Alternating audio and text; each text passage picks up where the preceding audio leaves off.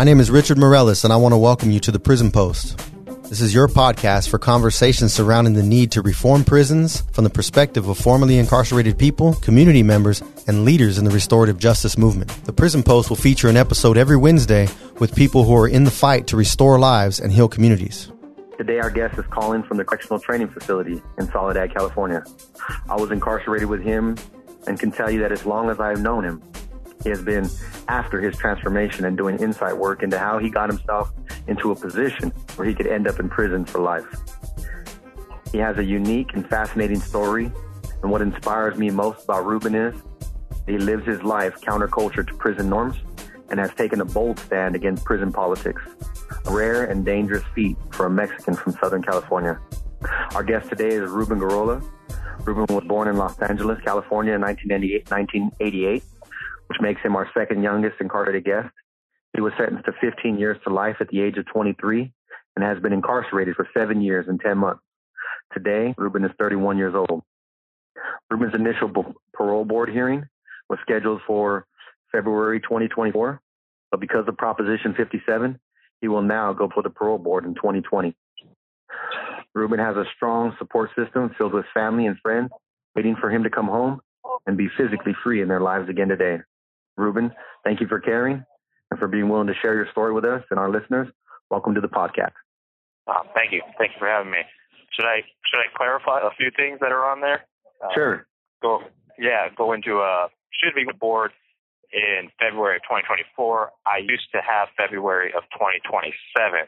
I should be going even earlier that actually now that I recently got some more educational credits and milestone credits. So I'm still ticking away at it.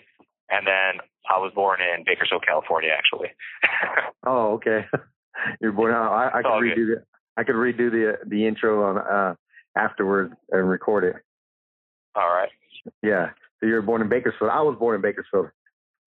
Oh, well, there you go. Then we know exactly where we're from. That's Kern County Medical Center. I was born in Memorial Hospital. So okay. Yeah, Memorial Hospital. Go ahead. No, Memorial Hospital. A long time ago, back when Bakersfield was still kind of a small town. Now it's getting kind of a lot bigger right here. Yeah, for sure. What's the maximum amount of time that you could knock off of your sentence through, and how do you do that? I've estimated it. I can probably realistically knock off about a total of the 15 years of life, knock out about a little around 4 to 5 years. Now, for Prop 57, they took off 2 years right in 2007, so that had knocked me down from 15 years of life to 13 years till I would go to my parole board hearing around my 13th year. However, I've also completed the associate's degree while I'm in here. I'm just around the corner of finishing my bachelor's degree, and most of the credits that you get for, say, taking college courses, high school diploma, getting an associate's degree, bachelor's degree, master's, any of those further knock down your time off your sentence. Of course, taking rehabilitation groups, which is your self-help groups in here, slowly take it off as well. You're only a maximum of taking off 4 weeks for that, whereas you're a max of 12 weeks with taking college courses. Are you saying that the prison system is incentivized there? Is it incentivized? I would say that for those who really want to change, who really want to transform their lives, who really desire to put first what they value. People say here that they value their family, their friends, their loved ones. You can now have a chance of showing that, of proving that, of doing that by taking the necessary steps in order to get out earlier. That would include taking your self-help groups, so taking your college classes. That is an incentive to be like, hey, you continue to do well. There is a very strong possibility that your well behavior is going to be rewarded and you'll be able to be back with your loved ones earlier than later. All right. Sounds like you're doing that. Yeah. So currently, yes, I have been taking a bold stance to not just try, but actually finish my bachelor's degree by somewhere around March of 2020. I've been doing it for about 2.5, going on almost on 3 years now, and should be in that finished right around the corner. I'm looking forward to it.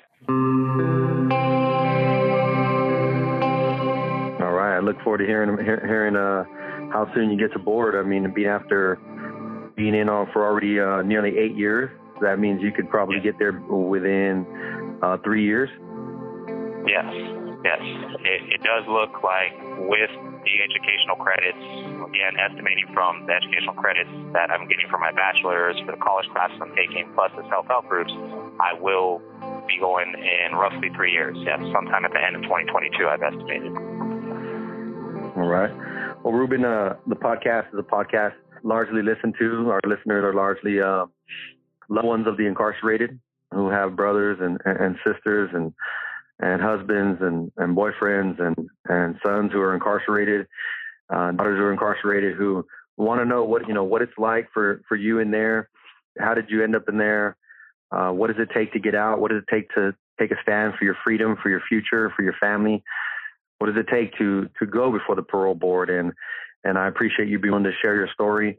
Their ultimate hope is for their loved ones to change their lives, come home, never to go back again. It sounds like you're on that path. So appreciate you coming on the show today. Would you be willing to take us back and tell us how life started for you? You know, you mentioned Bakersfield, California. You know, what was your childhood and upbringing like before headed down the path where, you know, you could receive a life sentence in prison? You know, what are some of those positive stories you remember growing up before you ever headed down that path? I'm definitely positive. So, as I've said before, I was born in Bakersfield, California. Both my parents immigrated about 10 years before I was born from Mexico over to the United States. I have 2 older brothers. My mom and dad are still married to this day. And that's definitely one positive thing that I've always seen since I've been a kid. We were definitely a close-knit family. We definitely helped each other out. We provided for each other. We talked with one another. We had some really good times. So right around early 90s, I remember my mom and dad, they told me later on that, you know, I started developing asthma, started developing a lot of sicknesses. That really kind of drew me close to my mom. My dad was always working. He's been a bartender for most of my life at a little restaurant there in Bakersfield called Mexicali. And my mom, during those younger years of mine, she kind of ran like a daycare center from our house.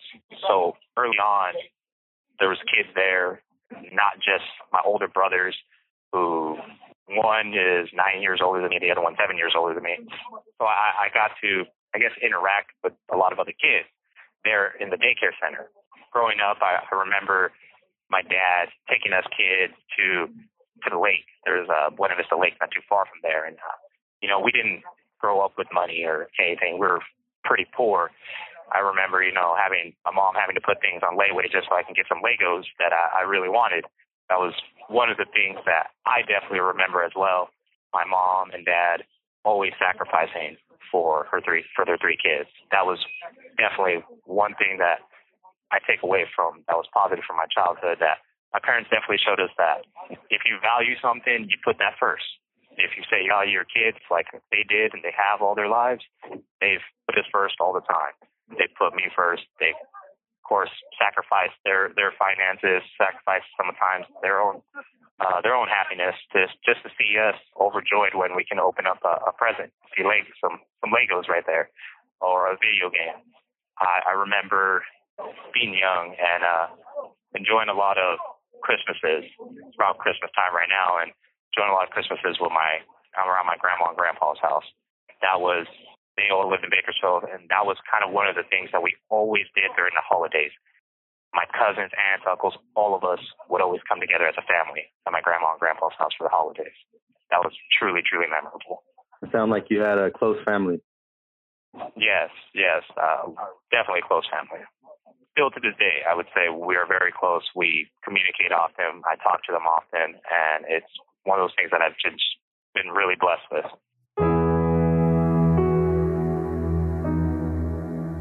So what would you say your overall experience was of life then?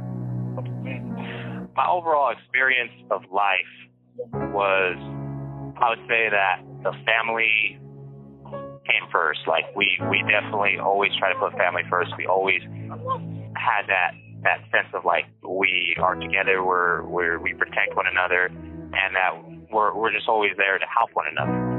And I would say it was, for the most part, being a child, it was definitely happiness, some joyous times. Though we weren't rich, we definitely have a lot of good memories of, cooking empanadas with grandma, like her giving me food before we actually ate for Christmas or Thanksgiving, or grandpa having the pit out in the back of his house where, he cooked everything from chicharrones to every type of food. Wow. And it was one of those joyous things where like we always came together regardless of what was happening. Like during the holidays, we came together, and even not during the times during the holidays, we still made sure, my brothers were going to school, that I was going to school. That was really instilled in us by our mom and dad. They didn't have a chance to education. I think that's obviously one of the things that they valued to instill in their children. So I remember being a kid, and it was always on time, like to school, waking us up and early just so we could make it on time to school, driving us to school, prepping us for school, giving us food for school. It was definitely, I got a sense of feeling that like they always looked after me. They always like allowed me to stay at home, watch TV and play video games at school, obviously, but they always encouraged things like that. They were very encouraging.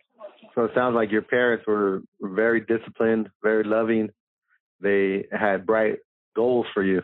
Yes, they definitely did. I know my dad definitely has said it many times to me that he grew up not having a mother or a father. He had no father. He had a mother, but she wasn't really ever there for him. And, he remembers being poor, growing up in Durango and little pueblo, and not really having much to eat, much to, and water to drink or anything. He was kind of scrounging for himself. So I truly believe he had that drive, that vision to kind of have something better for his kids. And so they were really strict on making sure we go to school and make sure we study and make sure we had our homework always done. And it was one of those things where it was always instilled in us that like we're brothers, we're family, like help each other out. Like it was definitely some good times when I was younger. So Ruben, fill in the blank right here. Before I began down the wrong path, life for me was lonely. So though I have some really good times with my family, of course, in the past, when I was younger, I always had this sense of feeling that of course I was loved. However, at the same time, I felt lonely because of the fact that a lot of my cousins, all my brothers, they were so much older than me that I was kind of not allowed to hang out with them much, when they went with their friends or when they were out. It was more of, I'm younger, a 9-year difference from each other. It was kind of like I was looked at as like the kid, like don't come with us. You're just a kid. I remember, a lot of times being in my home, playing video games by myself, watching TV by myself, on the computer by myself. And it was due to the fact that eventually my mom, she no longer had the daycare, and she started working at Sears. And my dad was still bartending in Cali. And a lot of the times they were working. And I would come home, and of course my brothers sometimes would be there, sometimes they'd be with their friends. And I got this feeling where I didn't have anyone my age or someone nearby to talk to often. So I felt really, even though we were so close, I still felt alone because it just seemed like there was not a lot of people there that I could talk to. I did have cousins on my dad's side that I hung out with quite often, that we always went to their house. However, even with them, I was kind of always looked at as he's the kid that, plays video games, kind of more of a nerd, not really the one that is social or like that fits in with that mold that they had at the time. They were, 11, 12 at that time, and some of them had already, started smoking and stuff, or trying experimenting with drinking and drugs. And I I didn't really want to do any of that at that age. And it was one of those things where I felt kind of ostracized, felt like I was not included a lot of times. Being the youngest, I would say that can happen often. It could be like, well, you're too young, stay home. How old were you when you started feeling that way? I started feeling that way before that, 12 years old. So I would say right around 9 or 10, I started feeling that way. And I mentioned earlier, I realized around 1990, about 2 years old, my family realized that I had asthma. So I would get really sick during the winters. A lot of times my asthma would flare up. I'd have pneumonia, bronchitis. And my mom and dad, being loving as they are, they wanted to make sure that I wouldn't have asthma attacks or no flare-ups. And a lot of the times that meant, don't go outside, don't go running around too much, don't play basketball so much. You could have an asthma attack or things like that. And it sounds like there was a lot of fear there. There was a lot of fear, yes. My mom definitely had a lot of fear about my sickness. My dad was working really hard to make sure to pay for any of the medical expenses that I needed during that time. My mom was really fearful. There was a lot of times I remember her waking me up in the middle of the night and taking me to the hospital, to the emergency room, just because I was wheezing really bad, and she was just really frightened. And I feel that around that time, around 9 or 10, there's a lot of my classmates, schoolmates, cousins, everybody. They're running around. They're getting to play basketball. They're getting to ride around their bike, skateboard and stuff. Feel like I'm not getting to do that so much. I'm feeling as if though like I'm excluded from that.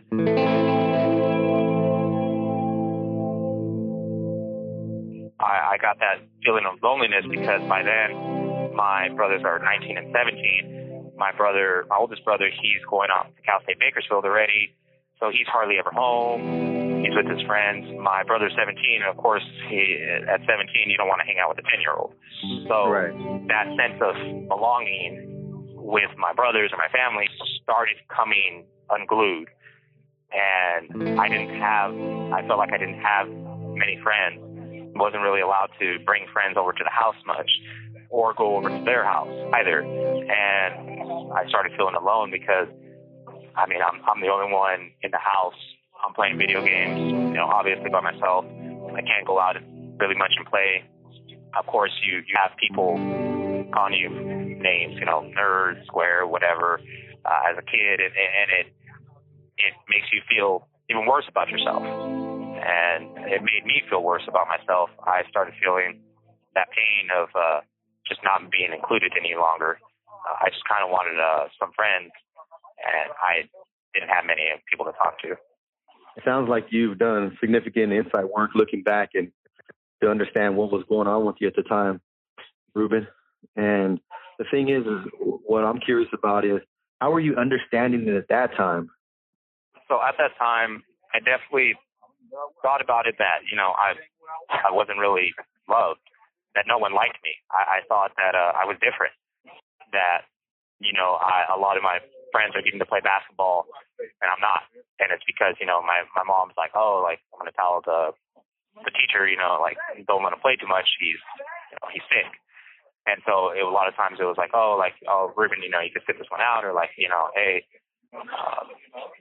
there was a lot of things that I started feeling that I'm like, okay, I don't feel exactly the same as my peers. I feel as if though there's this exclusion that I started sensing in my mind that like maybe I'm just different. Like maybe I not so much that it's a bad thing, but that at the same time, like, I'm not meant to be around like these people that are doing these fun things outside.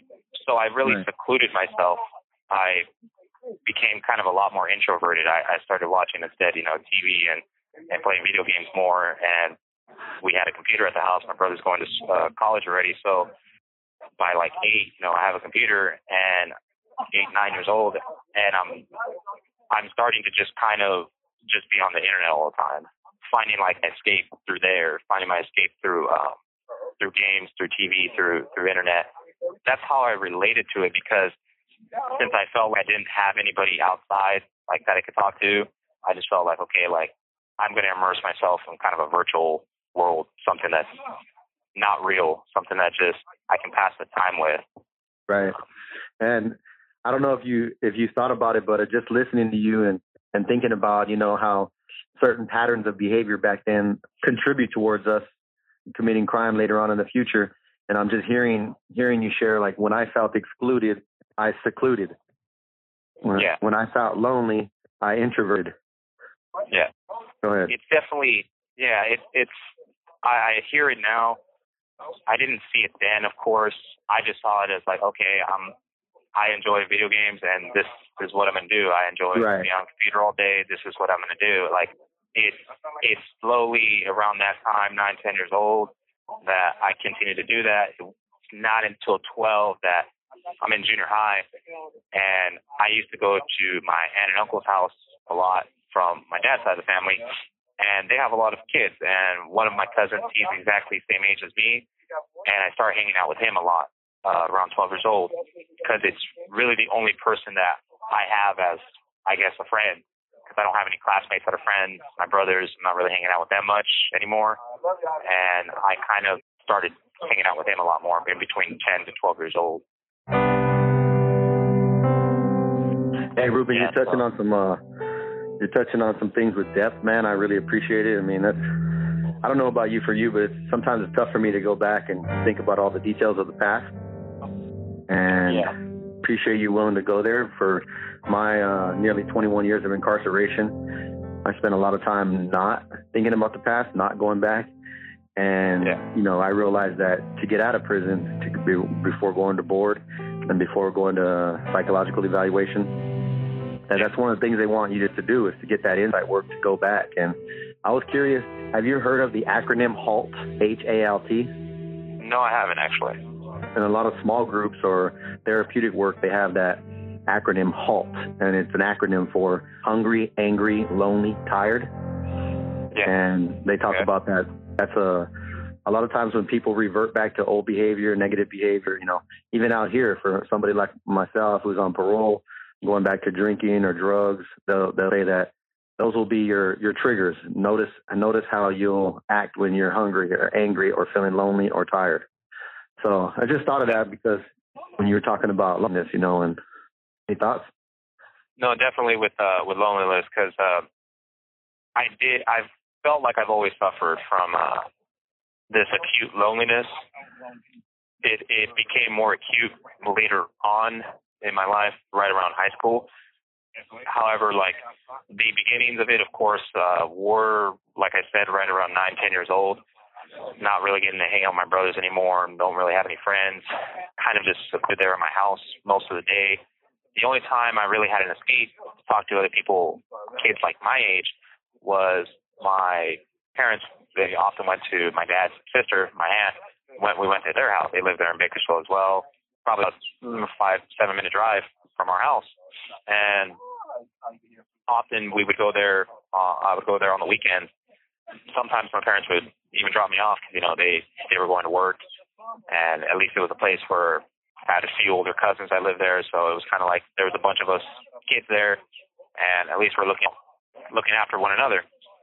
That was really good, really positive. I definitely enjoyed that for many years, for a few years, actually. It was fun. Of course, you play and go seek. You're going to the park. They had a park not far from their house.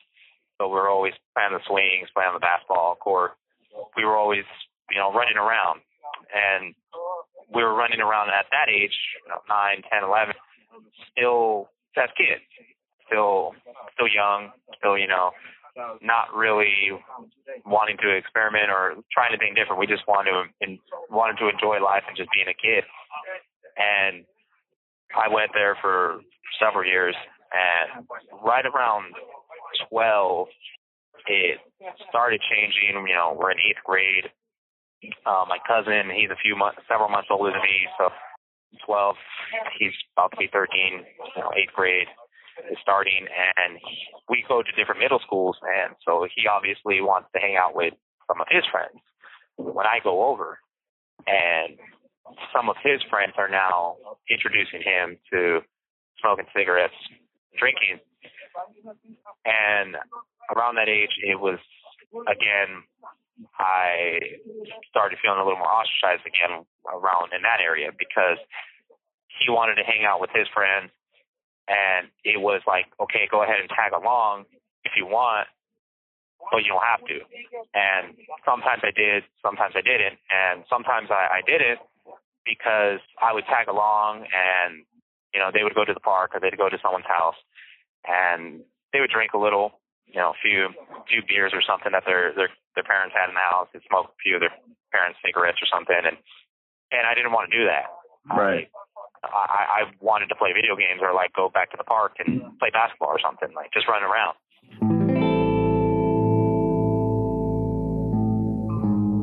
It was around that age, that at 12, where I was like, okay, I want to fit in. Like I'm hanging. This is my cousin. Like these are my cousins. I want to still continue to hang out with them. So I remember having a vivid image, a really story that what happened like around 12. We're at my aunt's house. You know, everyone's at work. It's just all the kids there. And I remember, I think we popped a bottle of like Casadores, something horrible, some terrible tequila. Yeah. And we're, you know, drinking, a bunch of us kids. I remember there being a couple of my cousin's friends there. They were there for a little bit or something. And I wanted to show that, you know, I was part of the crowd, or that, you know, I fit as well. So I was a little huskier as a kid, and having that extra weight, I can obviously drink more than the other skinny kids that I was around. And so I kind of was like, oh, you know, I can one up you in this area. And I remember that day when we did drink that tequila. I just remember my aunt coming home late at night, like about 9 or 8 o'clock at night, back from work. And as soon as she sees me, she's like, all of us, she's like, what have you guys been doing? You know, we're full face, we're, you know, drunk. And I just vomit all over the carpet floor.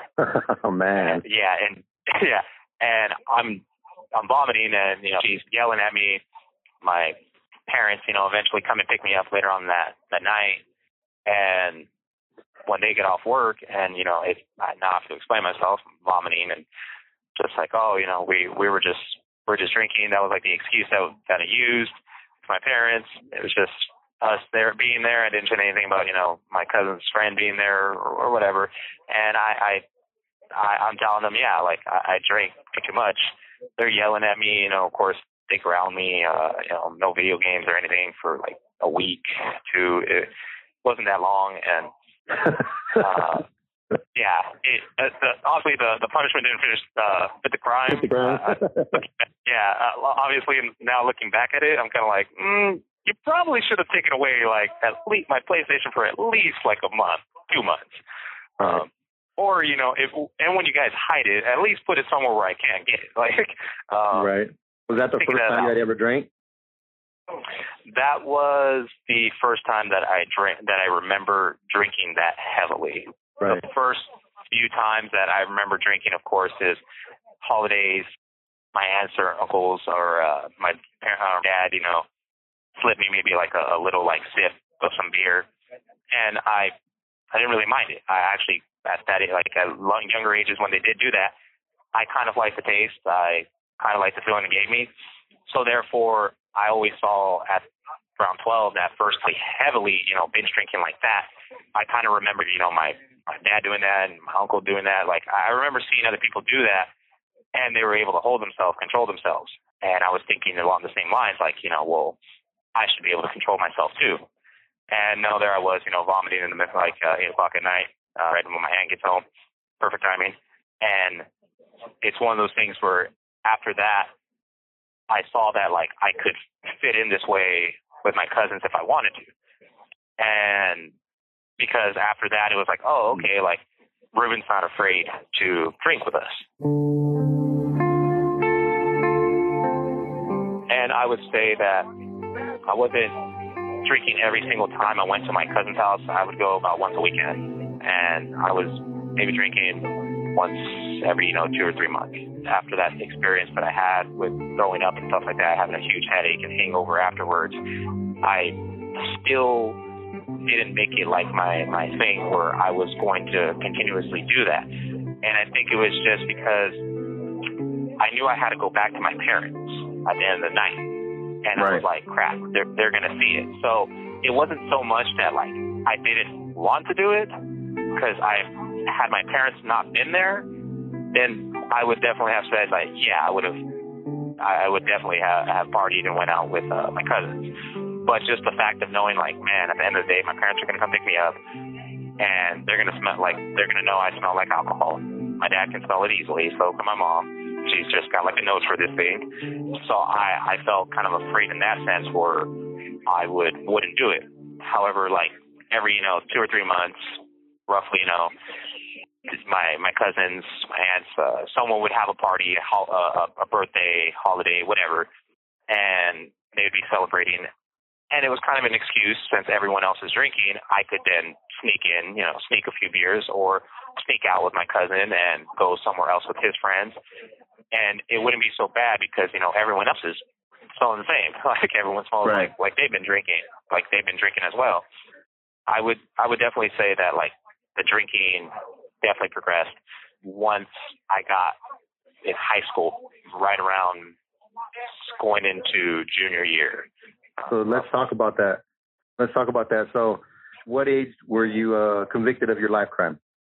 So I was convicted of my life crime at 23 years old. At 23 years old. So yes. This connected dots, fill in the blank in this middle area from the early teenage years to, you just mentioned, going into high school and your drinking progressing. And whatever you think that was contributing to your drinking and your progression, talk about that up until the point of your crime, life crime. Okay. So 13 years old, the junior high ends. My cousins, they want to hang out a lot more with their friends from high school instead. And I started feeling that same kind of loneliness again that I felt before. I definitely felt really badly before. At the beginning of high school, of course, I have some of my middle school friends. They come over to high school with me as well.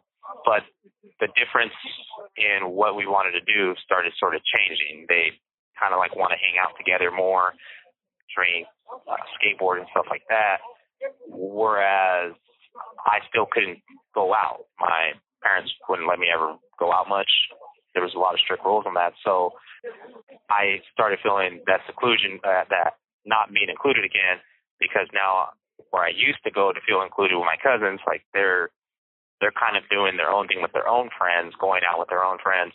And my friends, there's this slow disconnect that's slowly happening because what we want to do after school is not the same, or even during school. That's around 13, 14 years old, freshman year of high school. And I get, I find another group of friends similar to me. We like playing video games. I would say definitely we're the squares. And I enter high school part of a math, science, social study, like little academy. So there was about 500 of us at that high school, and about 70 of us were chosen to be in advanced classes, honor classes and stuff like that. And I was a part of that. A few of my friends that eventually became some of my good friends, they were also a part of that.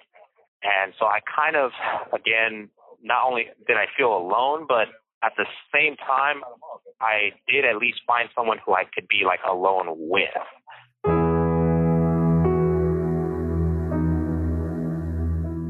So I immersed myself. We would always be up online, late, playing video games online. And it was one of those things where I started being just really well in school again, started doing well, and just kind of looked at as, again, the nerd square, not going out much. And it's kind of known as that. I'm a goofy kid that was wearing glasses. I eventually got rid of those, started wearing some contacts, and my glasses were thick. Like, I'm blind as a bat. And so, of course, you see that, and I have giant Coke bottles for glasses, and it's no doubt that I'm going to be made fun of at the beginning of high school for that. Back at that age, I probably would have made fun of someone that same way as well. Kids could be cruel. Yes. Kids can be cruel, and I definitely, at that age, would have been, if I had not had the Coke bottles but someone else was wearing them, I definitely would have participated and been cruel to that person as well with my friends and joined in. Some of our listeners right now are probably like, this doesn't sound like the stereotypical guy who ends up in prison. This doesn't sound like the gang member or the drug addict, or, this is the guy with the Coke bottles who had good grades in school and took a shot every once in a while with his cousins at 14 or 13, so. Yeah, it's definitely not. I mean, I have like, goofy hair. You're wearing the glasses. You'd rather play, Counter-Strike or stuff on a computer than rather than go out or hang out and stuff like that. And I guess that would be different. I, of course, going to the school that I went to, there, South High School in Bakersfield, you had all of that. I could have easily gone another route. I mean, I had friends that I had in junior high that when they went into high school, they started smoking weed, they started doing drugs, started being part of a gang. And I would say being a part of that math, science, social studies little group that we had there definitely helped out. It deterred me for a little while from going on the wrong path. And I say it deterred me for a little while because I found a group of friends that okay, we have some common interests of playing video games. Like that's what it was. And we still kind of had the kid mentality. And I would say right around sophomore year, I'm 15, and a couple of my friends, they're a little older than me, so they're driving now. They're 16, and we're going around driving. One of my buddies, Pedro, he has his truck, and we're going out in the middle of nowhere, Bakersfield, just driving around in his truck, staying out late, and slowly things like that start changing because now that we have a little more freedom, we're not on the watchful eyes of my parents. And it was kind of like around that age, I could be like, oh, hey, I'm going to hang out at my buddy Lum's house, maybe even spend the night. My parents every now and again became okay with that. And for a while there, we were playing, we'd go over, we'd hang out there, we'd play video games, or, go around, drive around. And that was around 15 years old. That's what we did quite often. Junior year comes along. And now we're all driving, we're all 16, almost all driving. I'm driving as well. And now that I'm driving, it becomes a little easier for me to get around. I have some more freedom. My parents allow me to go and spend a night at my friend's house every now and again. And it's around this time where a couple of the friends I'm hanging out with, they want to start, hanging out with girls. They want to start hanging out, party. And, of course, we didn't do that every single time, but we're like, hey, we would party, maybe drink a little bit at the party, to the point where we didn't need to go to the party anymore, that we started like, hey, we're just here playing Halo all night.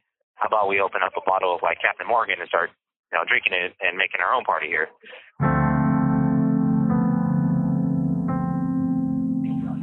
And that's where the introduction started again, where I had a decision, and since a lot of my friends, I saw them as oh, we're all straight A students, we're all part of this math, science, social studies academy, we're all nerds, we're all doing pretty well for ourselves.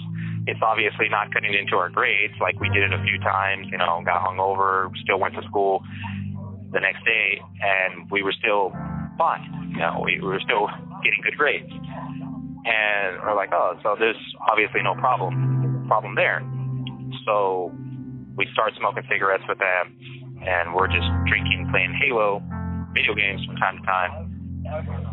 And I had a Civic Si at that time, and I was really into the whole street racing thing. A few of my friends were too. So that was kind of the thing that we started getting into at around 16. We started going around trying to find some street races there around in Bakersfield. At that time, you're easily able to find one.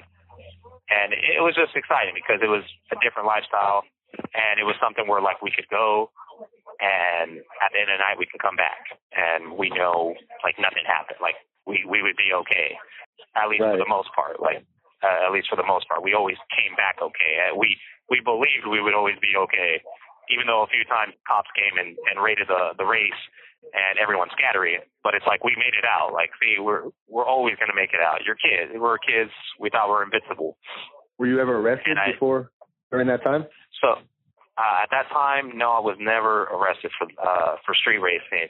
There was a lot of times when they came and raided, and I got away, we got away, and it was one of those things like, oh, see, we're always going to get away. There was a couple other guys that like we knew that we went to the street races with us, but they got caught, and we're like, oh, it's because they got slower cars, or they're just it's they're not because as they were smart. high.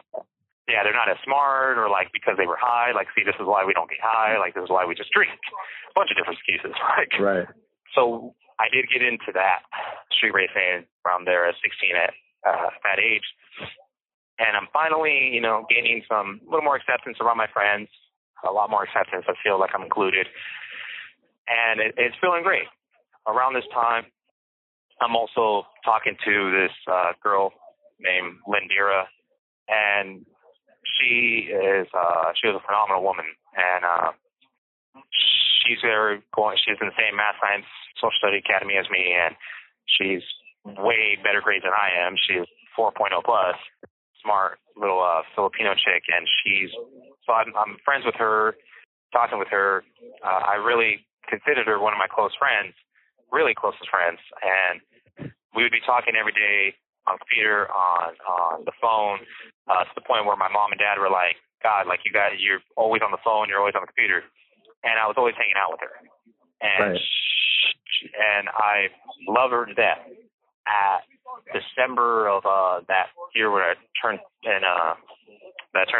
that year of junior year, she was diagnosed with a rare disease, and she was hospitalized.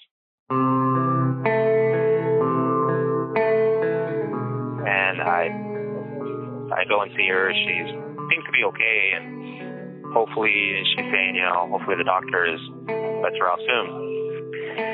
Well, a few weeks after that, she ends up going to St. Jude Medical Center up here in Madera, and I went and visited her a couple times, and it just progressively got worse. Her body started to get swollen. Seemed like it had. They were thinking it was either some sort of cancer that for her blood, or doctors didn't really know exactly. She was in a coma, and at that time, I really didn't know how to cope with it at all. And the one thing that like my friends, they try to help me cope with it was like, oh, we'll just drink some Captain tonight, or we'll just drink, some Jack Daniels tonight, and play some video games, just hang out and chill, and it'll be all right. So I started attempting to drown my sorrows with some everything, pretty much. Where I had a friend that would like horrible stuff like Jim Beam and Wild Turkey, but we would drink it and whatever we get our hands on, and be at my buddy Lum's house drinking and playing video games. And that was kind of a lot of times I would do that to just escape. I felt this pain inside of like, man, this chick that I really, at that time I loved, and like my heart and all my heart, and here I am, I can't do anything to help her. I felt hopeless. Like, here's this person that one day I'm talking to them, and the next day they're sick. And I just felt horrible. I horribilized myself. Like, I just felt terrible, and I just kind of made it a point of like, you know what, like, this shows I'm not worthy to like someone or be with someone. I kind of started telling myself things about that this is why, like, you're just a nerd, no one's going to like you. This is why, like, it took her so long for her to even like you, because you're not good enough. This is just like the universe's way. This is God's way of showing again that, you're not good enough. Around this time, I'm finishing up my confirmation catechism classes there at St. Joseph in Bakersfield. I was raised Catholic. We went to catechism pretty much all of my life.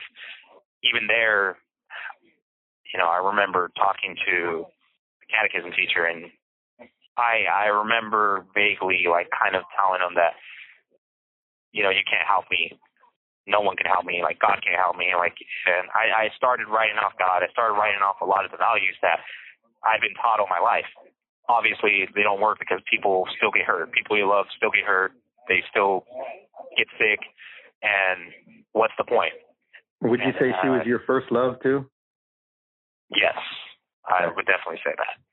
So I remember, talking to my catechism teacher. I remember blowing him off, just getting completely mad at him. And I'm telling myself the story more and more that, I'm just not good enough. I'm not. I'm just not this good person. This is another reason why, me and my brothers are, my brother's in Cal Poly at this time. My other brother, he's still in Bakersfield, but we're not hanging out as much anymore.